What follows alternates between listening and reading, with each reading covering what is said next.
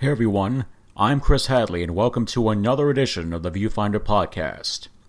Though millions of people know the American South for football, food, and music, the region's more macabre landmarks, haunted houses, cemeteries, and deserted ghost towns among many, have constantly been a favorite with tourists and parapsychologists alike. Equally spooked and fascinated by these frightening destinations and the chilling backstories behind them are Dan Myrick and Kristian Krempel, co-producers of the new horror anthology series Black Veil, and my guests on today's podcast. Co-created by Myrick, an indie horror film icon best known for writing and co-directing the 1999 smash hit The Blair Witch Project, and Jeffrey Reddick, who originated the blockbuster Final Destination franchise. Black Veil and its first of 6 haunting stories, all tied together by the presence of a mysterious woman donning a black veil, were filmed in Plant City, located in the Tampa Bay area. Both natives of nearby Sarasota, Florida, Myrick and Krempel join me today not only to talk about how Black Veil's southern-set tales of terror mirror the real-life frights that abound in Florida's most haunted areas, but also about how the series' production, currently paused due to the ongoing coronavirus pandemic, will help revive the Sunshine State's formerly booming film and TV industry. Later on in this interview, Myrick and Krempel will discuss their other top project, the recently released UFO feature film thriller SKYMAN, which follows a man who attempts to have another close encounter with extraterrestrials over 10 years after they supposedly made contact with him.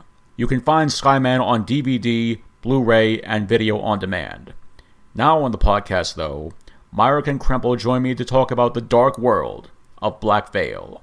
Dan, what is Black Veil about, and what can viewers expect to see in the series? Black Veil is about, it's a online series, horror anthology that revolves around Southern Gothic horror. And our intention was to sort of like dive into Southern folklore, both pre-existing and that which we create on our own, utilizing, several kind of known talents in the horror space, and to tell these short stories around Southern, ghost stories, haunted areas and houses and whatnot, that have permeated, I think, through my childhood growing up in Florida, and same with Kristian, and bring them to the screen, and in a very cool kind of high production value sort of way. Kristian, do you have anything to add to that? No, I mean, Dan and I both grew up in Longboat Key, Sarasota, Florida, funny enough. And a couple years ago, Dan was filming SKYMAN out in the desert of California. And we just started kicking around this idea. Dan brought up this idea, and he's like, I kind of want to do this anthology series, and, where we get to work in different people. And I said, we should do that in Florida. And one thing led to another, and, the good idea fairy came around. And next thing you know, our great leader here has got us, got one hell of a series lined up that we haven't even announced a lot, which I'm sure he will to you. And you, Dan, of course, are a very prominent name in the world of horror films, having written and directed The Blair Witch Project. You've also got 2 other prominent names in the horror genre as part of Black Veil's production team, Jeffrey Reddick, who created the Final Destination franchise, and writer Danny McBride, who penned the first 3 Underworld films. How did they become involved in Black Veil? What attracted them to this project, and what roles will they be playing in the show's production? Well, Jeffrey Reddick is a friend of mine, has been for years. We met at the Mile High Film Fest in Colorado a few years ago, and just sort of got to know each other. And I have a great respect for Jeffrey's work. He's also a director in his own right.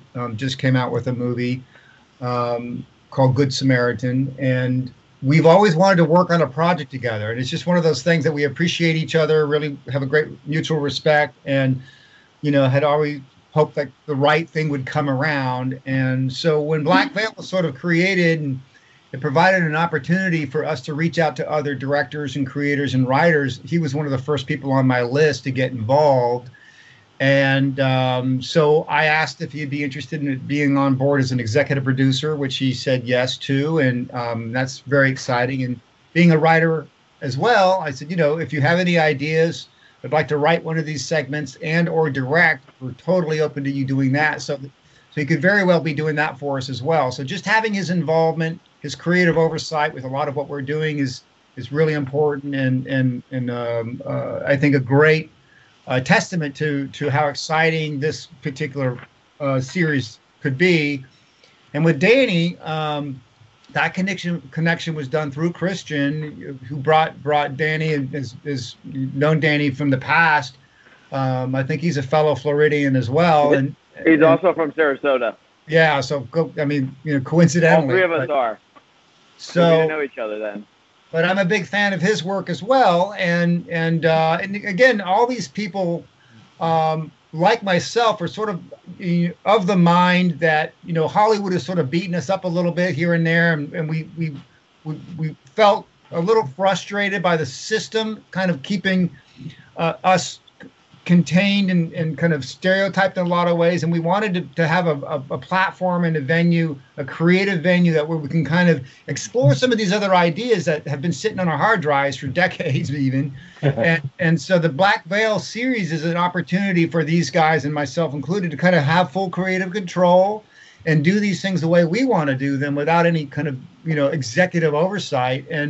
And they really responded to that. So I know Danny has already written one episode. He wants to direct one as well with his partner, Alex Popov. And so that's really fun stuff. And we hope that not only this first season, but seasons afterwards, that we'll be able to reach out to both established directors of all stripes, as well as new and up-and-coming directors and writers that we can incorporate in this whole process. Any further details on those episodes that they'll be working on? Well, count on them being scary and being very intriguing. We're reviewing the scripts now; they're in really good shape. Once the pandemic is sort of behind us and everyone's feeling good about going out and shooting again, we've got 3 or 4 sort of teed up to go. But they will be. My goal with this is sort of so the showrunner, if you will, on this process is to do a series in Florida that could rival anything you would see on Netflix or HBO Max or what have you. That is, both in terms of low budget in its cost, but high production value in its execution. So that's our goal, is to do something that we can all really be proud of, and that looks really polished and slick, but above all, scary. Your thoughts on that, Kristian? Yeah, I think Dan hit the nail on the head. And, one of the things that really attracted me to it is, Dan is Dan's an icon in the industry. And obviously he does things a little bit different, which was attractive for me, stepping outside of the normal Hollywood realm. And Dan came up with the short content. And this, it's a short content series. I mean, we're estimating, Dan, 15 to 18 minutes per episode, which is perfect for consuming on your device and, being scared in 15 minutes. And we've got a lot of groundwork with some social media partners out there interested in obviously the content as well. And I think Dan said it best by, he says lower budget. I call it a modest budget, but Dan's one of the best at putting those dollars on screen. Like the Danny McBrides and the Alex Popovs and the Chris Pickenpauls, who's a fantastic writer and a good friend of Dan's. They didn't charge us their rates, because they all see the same thing that we see. And I got to hand it to Dan with the 15-minute, the short content stuff. I mean, now we look like geniuses, Dan, but at the time, it's also a nice way. It was a little scary. It's a great entry point for these kind of high-level folks that are getting involved, because it doesn't require a ton of time from them. I mean, they can do these little episodes, and and they're not unlike myself, where we've got all these cool little ideas that may not be a full feature film idea. It's just a little cool, something scary and neat, and it's been bouncing around in our heads for years. And this is something that would make a good little short film. So it doesn't require a huge time commitment on their part. And they can come in between their normal day jobs and knock these things out for us. And we get to capitalize on their talents and their name value in our series without having a huge, financial and time commitment. And that works out really well for us. And like Kristian had mentioned, in these new platforms, this is the kind of stuff that's being consumed now. So we're well positioned right now for it. Speaking of talents, besides you, Jeffrey and Danny and Chris, who else will be involved in Black Veil, both in front of and behind the camera, given that it's a horror anthology series? Well, we're reaching out to a lot of people. I mean, we've got, directors, like I said, of all stripes that we want to encourage, as long as they're good at what they do and they have the right attitude and they're enthusiastic about getting involved with our process. We are open to anybody that is, got the talent and the chops to get it done within our budget and kind of creative I should say, theme. This kind of Southern Gothic theme is what we're kind of sticking into. So, and we've even, this first season, we've got an amazing director of photography, Nick Matthews, who did our first pilot episode. Who's spectacular. He's a genius with the lighting. He's a genius with the lenses, the lenses, everything. So we got a deal from Cook Lenses, which are arguably the best lenses in the world. Aeroflex is, we have a lot of cooperation from high-level people to make this thing really shine. And so that's a great overall package that'll attract a director, or attract a writer, and even talent. Top-notch talent we could attract as well. Because again, you come out for a week or two, you can knock these things out, have a lot of fun with what we're doing. In a state, in an area that's very accommodating to production and the talent, so you can come and have a really good time making a movie, and then go back to your normal life wherever it may be. So I think once we get the ball rolling, re-rolling, because we had it rolling before, but once you get re-rolling, I think we will have more and more leverage to get these really top talent involved with what we're doing down the road. And then to add to that, Chris, one of the things that Dan and I got to talk about is, the attraction for me, I've spent 10 years at the Grammy Awards, and they're very staunch. Funny enough, when I got there, it was nicknamed the Grumpies, because they're very linear. And one of the things that attracted me to Dan is, and he's very modest about that, is he creates a fabulous atmosphere on set. And I've worked on a number of sets, and we've talked about the gelling process. Dan makes it so easy. And I know one of your questions was kind of, how much is Dan? Dan's kind of like the creative director, I call him, but he sets the tone. He doesn't tell you how to do it. It's a very easygoing process. He let Nick be Nick. They put it together, and Dan's got a really easy back and forth, and that's the part that at my part of my career that attracted me to working with Dan. Is it's seamless. It doesn't feel like work. We worked in the desert for weeks, and it was probably one of the best experiences in my life. Definitely. So even though this is an anthology series with different writers and directors, you guys just let everybody do their own thing. Well, like I said, within creative parameters, we want to make sure that the shows have a consistency with them, which is why we're kind of keeping the same cinematographer for the first season. So they have the same basic look.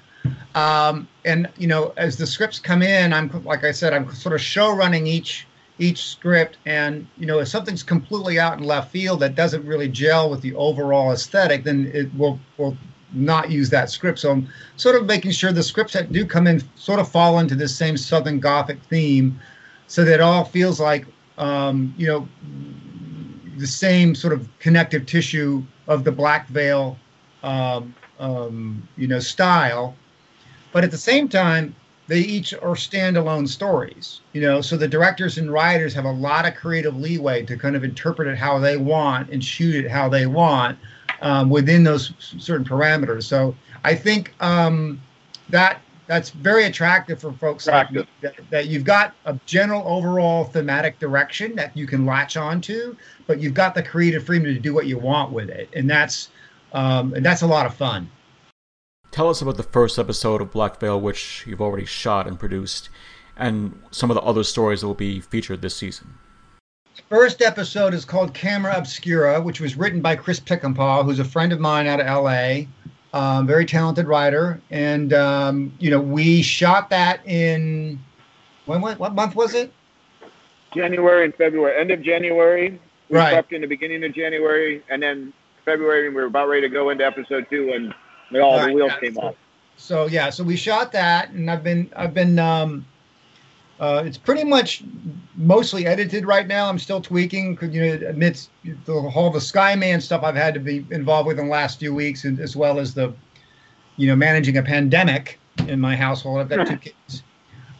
So that I have to jumping back into that, but it's a story basically revolves around sort of this haunted camera, if you will, that has infected a particular individual that kind of forces you to sort of revisit traumas of your past and confront them, and even turn you into wanting revenge for those traumas. So that's what this first episode sort of revolves around. Abigail Island, who's a talented actress in her own right. One I almost cast for SKYMAN back in the day, but I put a pin in her back during the auditions when she came in for that, and called her to be the lead in this first episode for Black Veil. Sally Kirkland, who's a big, golden age of Hollywood star who has a Golden Globe and an Oscar nomination in her own career, came out and did a really pivotal role for us, playing the Nana, the grandmother to Abigail's character. So we've got a really great cast for this first episode and lots of talent, and we were able to really knock it out efficiently, and the production value is just off the charts. So I'm sure Kristian can send you the link for the trailer, but I was trying to do that while we were here. I'll do that. So we're very excited about this being sort of our flagship show that sort of launches the tone, launches our pitch for the rest of the first season, that a lot of people in the area are excited about getting going. So that's the first episode. The 2 other episodes that we have sort of like locked in.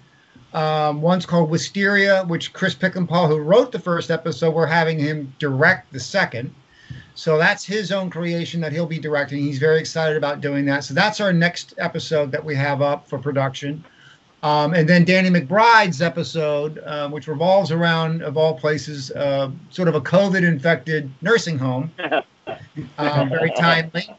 And so he's written a draft of that script that we're excited about. That both he and Alex will be involved with directing. And so I don't want to let too many cats out of the bag, but that's sort of a taste of what's to come for Black Veil once we get back into production. And I think both of those episodes and subsequent episodes are really going to rock and be a great, fun, genre-driven showcase for a lot of this stuff. And in the future, we're talking to partnerships, as Kristian touched into, both on the platform distribution side, but also potentially on the funding distribution side, where we get a partner with us to break this out even bigger once things get rolling. So we have a lot of possibilities on the horizon with this thing. And once production finally wraps on the show's first season, whenever that may be, given the trajectory of the COVID-19 pandemic, when will it be released, and where can people go to see Black Veil? Well, that's evolved a few times, huh? That's evolved a few times. We're talking to several partners now. We again, everyone's sort of guessing what's going to happen and who's going to have what and when. We're chatting with Fangoria as a possible partner with us on some of this stuff. We want to approach Bloody Disgustings and Dread Centrals of those guys.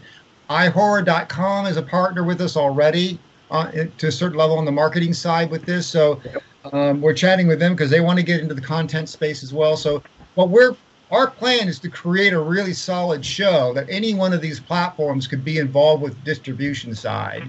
and be able to kind of pick, or maybe all of the above, to get this show out to as many eyeballs as we can. We're even contemplating a version, which we've talked to a local outfit in Tampa, of having our own platform where we do the hosting and we do the distribution ourselves through our own platform partner, and then maybe license it out to these other people that we've mentioned. So all these potentials are there. Whatever works best for us, both financially and creatively, is what we're going to entertain. Do you have a rough estimate on when filming might resume on Black Veil? And if so, what precautions are you and your team taking to ensure a safe environment on the set? One thing about us is we want to be very compliant. We want to be compliant.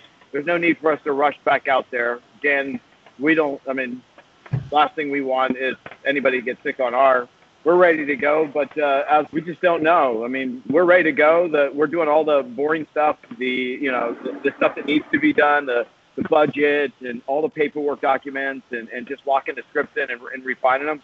And I want to avoid, being that production that infects a couple of people and we get miscast as being reckless or irresponsible, when we don't have to be. We can focus our energies on making sure the scripts are really great and really locked in. Right. The production will be there when it comes, and if we are smart about it, we can take our cues from IATSE, we can take our cues from SAG, we can take our cues from the industry, but until you can get a production insurance and nobody's liable, and you feel that everyone on the set's going to be safe and taken care of, then there's no point in risking anyone's life for a goofy horror short. It just isn't worth it. So I'm confident that the science behind the labs working on treatments and working on vaccines are going to pull through and come through for us. I'm a big believer in that science, and there's no reason to rush it. But yeah, we'll take all the necessary precautions when the time comes, when everyone's feeling good about it, that the crew will be safe, and we will shoot, and also allow us to creatively do what we need to do to make it the best thing possible. And that's very doable. Hopefully, later this year or early next year, when everything's sort of figured out, then we'll be ready to go. And you guys in Louisiana know it better than anybody else. I mean, when you don't take it seriously, it bites you in the ass, no doubt about it. And unfortunately, there still are people in this state and elsewhere who haven't been taking this whole thing seriously, and look what's happened. Yeah. I think that's emblematic of the entire states right now. I mean, I have a lot of these conversations with regarding the virus and what to do going forward, and they would talk to us about a pod. I think I told Dan that they came to the film commissioner, started talking to me about doing a pod scenario where you send hair and makeup in, and then you send in take hair and makeup out, and you send in the camera, and that's just counterproductive to the creative process.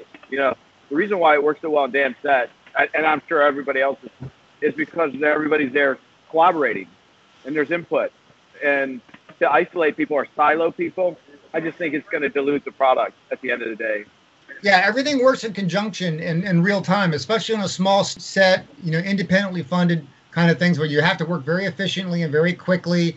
You don't have the luxury of being able to take departments out off set and move in departments, or have these testing regimes every day. It's hugely expensive. You just don't have those luxuries, or be able to quarantine an entire stage, for your crew and your cast. We just don't have those luxuries. So, just short of shipping everyone to New Zealand, which isn't in the budget either, you have to work in very close quarters for extended lengths of time for long days. That's just the nature of what we do. And so yeah, that's, again, I've said this from day one, and Kristian will be able to cut and paste the quotes from me from months ago, but we're all trying to figure out how to safely shoot a film in a lightning storm. There really is no safe way of doing it. It's just various bad ways. So and until we know how to contain the lightning, though it doesn't strike anybody, or if it does, it doesn't have any real harm, then we're best advised not to shoot during a lightning storm. Yeah. That's the best idea possible. Yeah. Dan, Having directed the Blair Witch Project and having been involved in the horror genre for years now, how has your experience in the genre and the creative attention to detail that you've devoted to your past projects influenced the creation and production of Black Veil?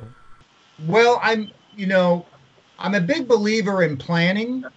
You know, I always said an ounce of prevention is worth a pound of cure, and the planning process is no different. The more you can think through everything ahead of time, the more time you spend on dealing with real problems on set, not the ones that you create yourself. I'm a big believer in that, and I learned a lot from Blair and other projects I've been on, and I've applied that philosophy to Blair Witch, to Black Veil, and and the people that are involved, like Doug Fox, who's a great producer that is involved, and also a partner on this, is a master in making sure everything is planned ahead of time.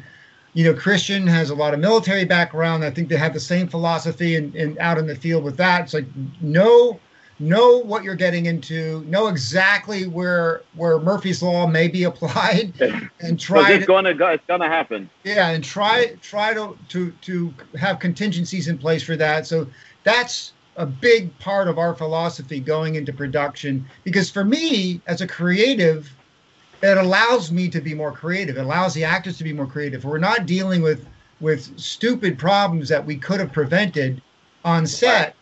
Then we're just focused on being creative, and that, I think, results in better outcomes on screen. So that is one of the big takeaways, I think, from Blair Witch. What a lot of people don't realize, what made that movie look like no planning went into it was 3 months of planning prior.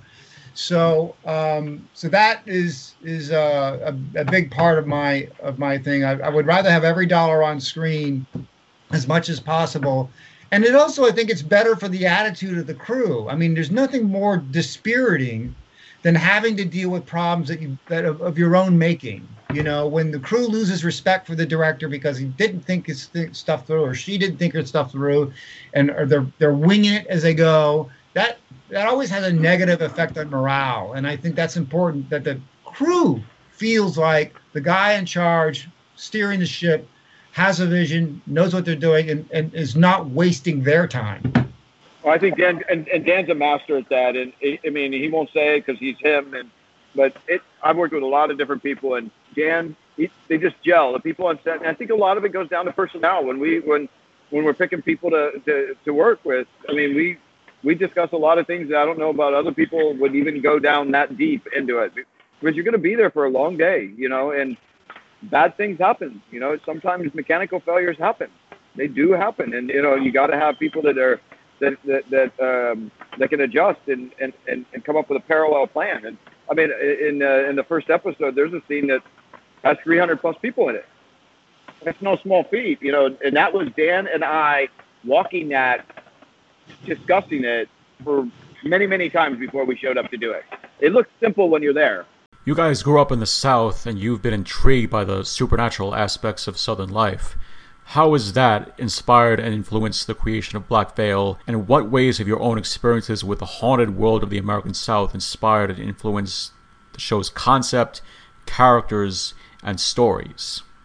Well, yeah, I mean, the South has its own, I think, sort of particular spooky vibe, unlike anywhere else in the world. You know, I've lived in Alabama. My wife is from Hattiesburg, Mississippi. I spent time in Louisiana. I even shot a movie in Louisiana. And these are areas of the country that are rife with ghost stories, haunted folklore. It's in the DNA. It's in the soil. And there's a lot of history in this area of the country that I like exploring. I grew up with these stories. You know, everything from, you know, the Bermuda Triangle to the skunk ape. Yeah, I mean, it is there's just a lot to mine from this area of the country. And I think if you have an intimate understanding of not only the stories, but the people the people that these stories involve, the culture and the lifestyle that if you have an intimate knowledge of that, you can portray authentically. I think it allows us to have a show that's slightly different and identifiable from a lot of the stuff that you see out there that just looks like it's a collection of horror stories that are just thrown together. I hope to have a real kind of connective thematic feel to it that will sort of like differentiate it in the marketplace, that people like, oh, I like the vibe of this show. It has a Southern Gothic vibe about it that is something I can dial into. So that's what we hope to do with this, and getting directors and creative people that understand that, and even crew that's from the area. They all get that. We're all local, Danny, like McBride, just the amount of guys that kind of grew up in this area, and like in your area in Louisiana. I know you guys got, with the French, you guys got ghost stories coming out. We do. We got stuff around the Everglades, and just scary stuff that Dan and I heard growing up, and you don't have to look too far for it. It's there, and in fact, Dan and I signed a deal to do a ghost show right before the COVID thing, with the girl that actually was from Florida, Orlando. So, there's enough of those scary stories, whether it's Key West has got for example, Key West has a doll. That's a famous doll down there that everybody kind of goes down and checks. It's like a Chucky doll. So these things exist around the country, and I think that we're just you don't have to look far. And in what ways will each story and the characters portrayed in them reflect the spookier side of Southern life? Well, if you look at the one sheet of the show, it's this woman in black, this kind of black veiled woman, which I always felt sort of identified sort of the kind of Southern Gothic spookiness and creepiness of this genre that I like a lot, and I really identify with, and it's not necessarily a straight up in your face horror. It's sort of this underlying suspenseful, creepy kind of legacy horror that is, I think, rife through the Southern culture.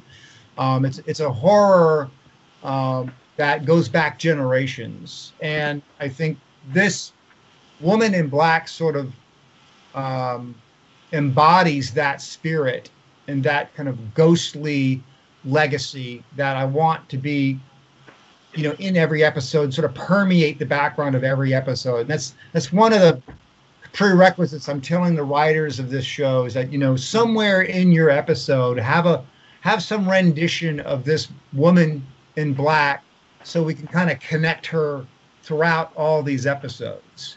And if you end up being a real geek of the show, you'll be able to point her out in the background, right, or in some way you'll see this woman has an influence of what's going on, even tangentially through every one of these episodes. That'll be cool to kind of piece together. And then we're even contemplating at the end of the season, maybe all these Easter egg clues will culminate into some kind of payoff for who puts the puzzle together. So that'll be fun, and also encourage people to watch all the episodes and see how this connectivity works out. But that's kind of what we're thinking. Location is a major part of Black Veil, and you chose to film each of the episodes in and around the Tampa Bay area, specifically Plant City, where your production company Power Station is located, and the city of Ybor. Is that the pronunciation of it? That's Ybor, yeah. It's Ybor City. A Power Station itself isn't in Plant City, but that's where we shot most of the first episode. And yeah, Hillsborough, both Hillsborough and Hillsborough's a county that incorporates Tampa, Plant City, and multiple other cities within. But Hillsborough County is the overarching county. And go ahead, Deb. Yeah, and as well as Pinellas, and our goal, I think, for both the Power Station and Black Veil is to sort of like shine a spotlight on this area of Florida, that we are open for business once we are open, but we can do high quality, compelling content in this new marketplace, this new online marketplace. and being sort of a hometown boy coming back to Florida to shoot stuff, and bring some other Florida boys back into the fray, that maybe that will incentivize the state incentives, and get production back up and rolling again. That was our intention. But yeah, the being sort of headquartered out of Tampa St. Pete area, is really a great geographical and cultural location, I think, for a production company. It's got all kinds of great locations, both in terms of rural and city. International airport right there, 15 minutes from your front door. A very enthusiastic populace, great crew talent there. When most of whom are working out of state in Atlanta, they much prefer working in Florida. So, we're well positioned in this area to not only shoot a lot of our shows right in the immediate vicinity, but also branch out. I mean, we're not averse to shooting in Georgia or Alabama, but why can't Tampa be the next Atlanta? There's no reason why it can't be. It has everything going for it to be that. So one of the things that I always expand upon on that is, like Atlanta and Georgia was really aggressive, and so was Louisiana, building their infrastructure at one point. In Florida, we're not going to compete. I don't feel like we're going to compete with Georgia with the amount of money. They've such a head start on us.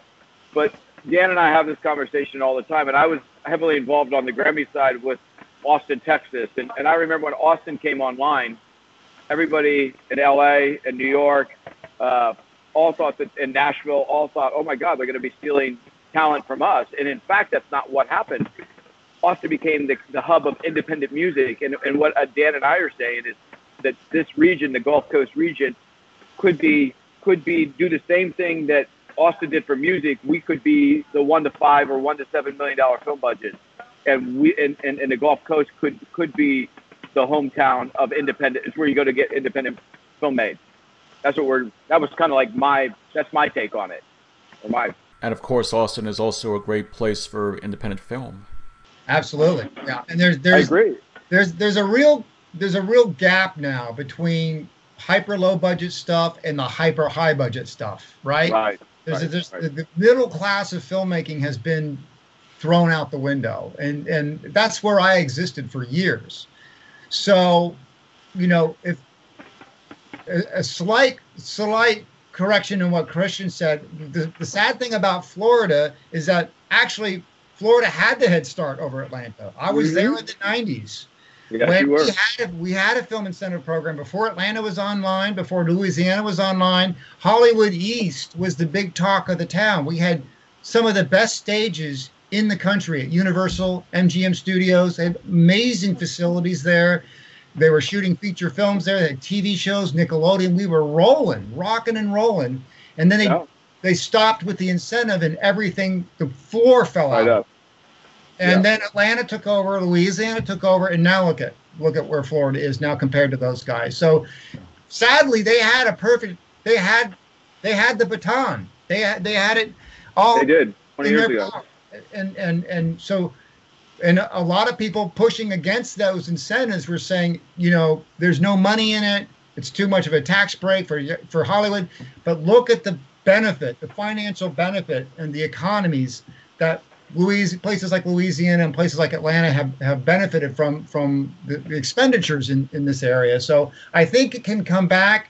And look, never say never. It's never too late. You can see these as perfect case studies as to why incentives really bring a lot more money in that goes out. And if Tampa and St. Pete area sort of embrace this gap in funding, with the hyper low and the hyper high, you can fill in that middle ground and bring us guys like us back into the fold. I think they're really in a good position now to take advantage of that and be the new Austin of filmmaking in Florida. And how do the locations, the scenery, and the history of the Tampa Bay, St. Petersburg area add to the effectiveness of the stories that you're telling in Black Veil? Well, for us, Black Veil in particular, in the horror space, they lend themselves really well. I mean, it's, you've got so many southern locations. you've got spooky woods, and if you've ever driven out, especially in the kind of the rural areas of the South, dark. so many great like spooky houses and things like that. There's a whole website of just haunted lakes and trails, right? Yeah. So I mean, there's so much to explore.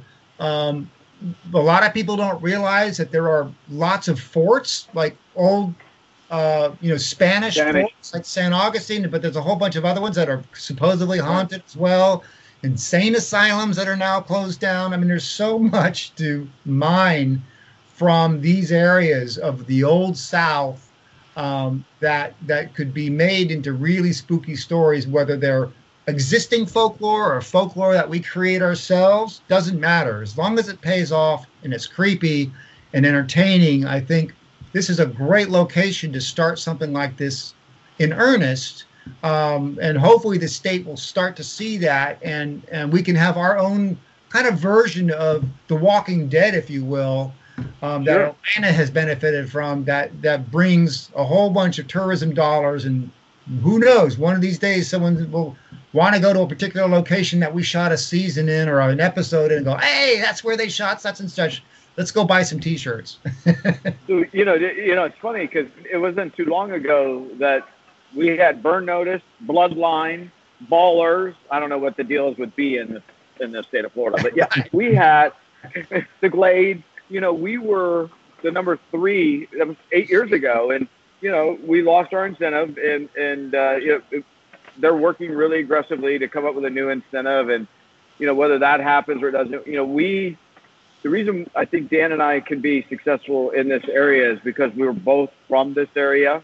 And so I'm able to go in to talk to these businesses and either waive location fees. I mean, I'm able to eliminate or reduce line items in the budget to shoot here, because they want their production here. They have a lot of people, business owners have kids that they'd love to send maybe they send them to a film school and they'd love to have them working at home a month a year. Jesus, I mean, and it's just not available. And so I think Dan and I, looking at the educational component, and when I go in and talk to a business, they're all my friends, and Dan knows, he's in most of those meetings with me, and they all see the same thing. And I'm not pitching them. They already own houses and pay taxes here. So all I'm trying to do is let Dan put a magnifying glass on it, like they did. Look how many people found Bloodline. And they didn't even know. All of Eastern Europe, there's a nice story about Eastern Europeans finding, they knew Miami and they knew Orlando, Mickey Mouse, but they didn't know that there was a chain of islands off the coast of Florida. And when they found Bloodline, their tourism dollars from Eastern Europe, like they tracked it, were like 400%. And so people are just finding the keys, and I think that's the beauty of those dollars, and that the incentive brings, versus just spending money on Visit Florida, like Visit California or Visit Louisiana. That's a transactional decision, but putting some creative out that representative of the Gulf Coast of Florida here, that'll reside for forever, and continue to sell people like the old Miami Vice days. Quickly, let's get to your other major project, SKYMAN. What is it about? What story does that film tell? Who's involved in it? And where and when can people go to see it? Well, SKYMAN was actually inspired even before Blair Witch was. I grew up in the late 70s and 80s, when kind of UFOs and, Bigfoot and all were the rage, and Loch Ness Monster and all that sort of thing. And I, had a little UFO club when I was about 13 with my friends in the neighborhood. And right around then, Close Encounters of the Third Kind came out, which had a big influence on my life. And I had always wanted to kind of tell a story about a UFO encounter or abduction, if you will, but more from the perspective of the experiencer, rather than it being sort of this analysis or any kind of, big flashy Hollywood version. I wanted to how did it affect the abductee's life, and so, decades later, I sort of played around with this idea of this fictional character named Carl Merriweather, who claims he was visited by an alien out camping with his father at their bug out shelter in the desert, in the high desert of California, when he was around 10. And 30 years later, he's convinced that this so-called alien, the SKYMAN, if you will, is going to return for a visit. So he's got compelled to kind of go back out there and have this reunion with this alien. He's convinced his sister Gina and his best friend Marcus to go out there with him. And my job as a filmmaker is documenting this resurgence in his compulsion to go out there and document this journey of his. So we shot that. I guess it was the October before last, in 2018, October 2018, and Joe Restaino is one of the producers on it, who helped raise the money both back in the early days. And we, actually several people that worked on SKYMAN had some involvement. I know Kristian was out there on set with us as well in the desert of Apple Valley. My dear friend Ray Warren, who lives out there, was a co-producer on it, and that helped us instrumentally out there. So yeah, it's been a long journey with this goofy movie of ours, and Michael Selly, who stars in it, Nicolette Sweeney, who's a dear friend as well. They both did an awesome job bringing their A game to the screen as a brother-sister chemistry in this show. And so all involved, I think, have really kind of elevated this little tiny movie we shot in the desert up into something that's now getting kind of national distribution and drive-ins throughout the country. And we go to VOD on, I think at Amazon and where else. So yeah, it's been an interesting, fun journey. And very proud of the movie, this little tiny movie, and hope we can make more like it. But it is a perfect example, I think, of doing something outside the Hollywood system for not a lot of money that can still make a fairly big splash, if you've got the right people and right idea. Any thoughts on that to elaborate, Kristian?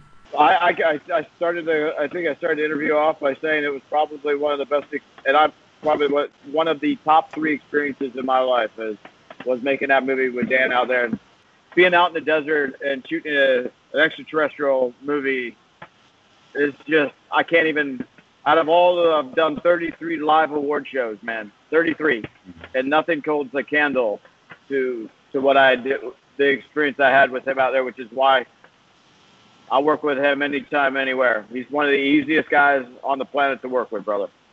Finally, what are your hopes for Black Veil's success, not just as a creative venture, but also as a form of entertainment in the horror genre? Well, my hope is that Black Veil pushes every other form of entertainment out, and we dominate the world. So that's the simple answer. Joking. I mean, look, it's a small, modest budget production.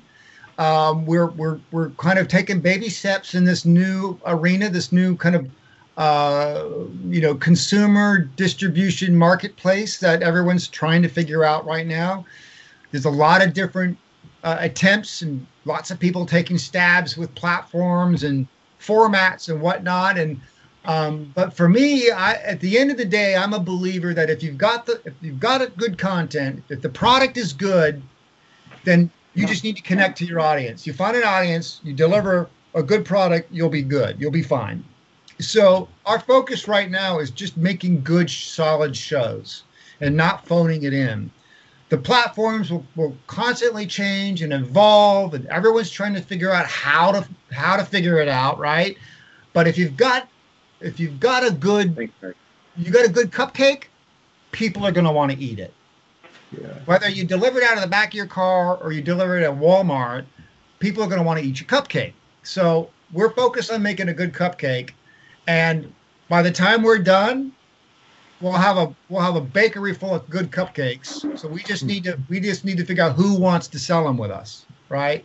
I think whether it'll be ourselves with our own platform or another partnership. But we do think that we will have an audience for this that will be enthusiastic.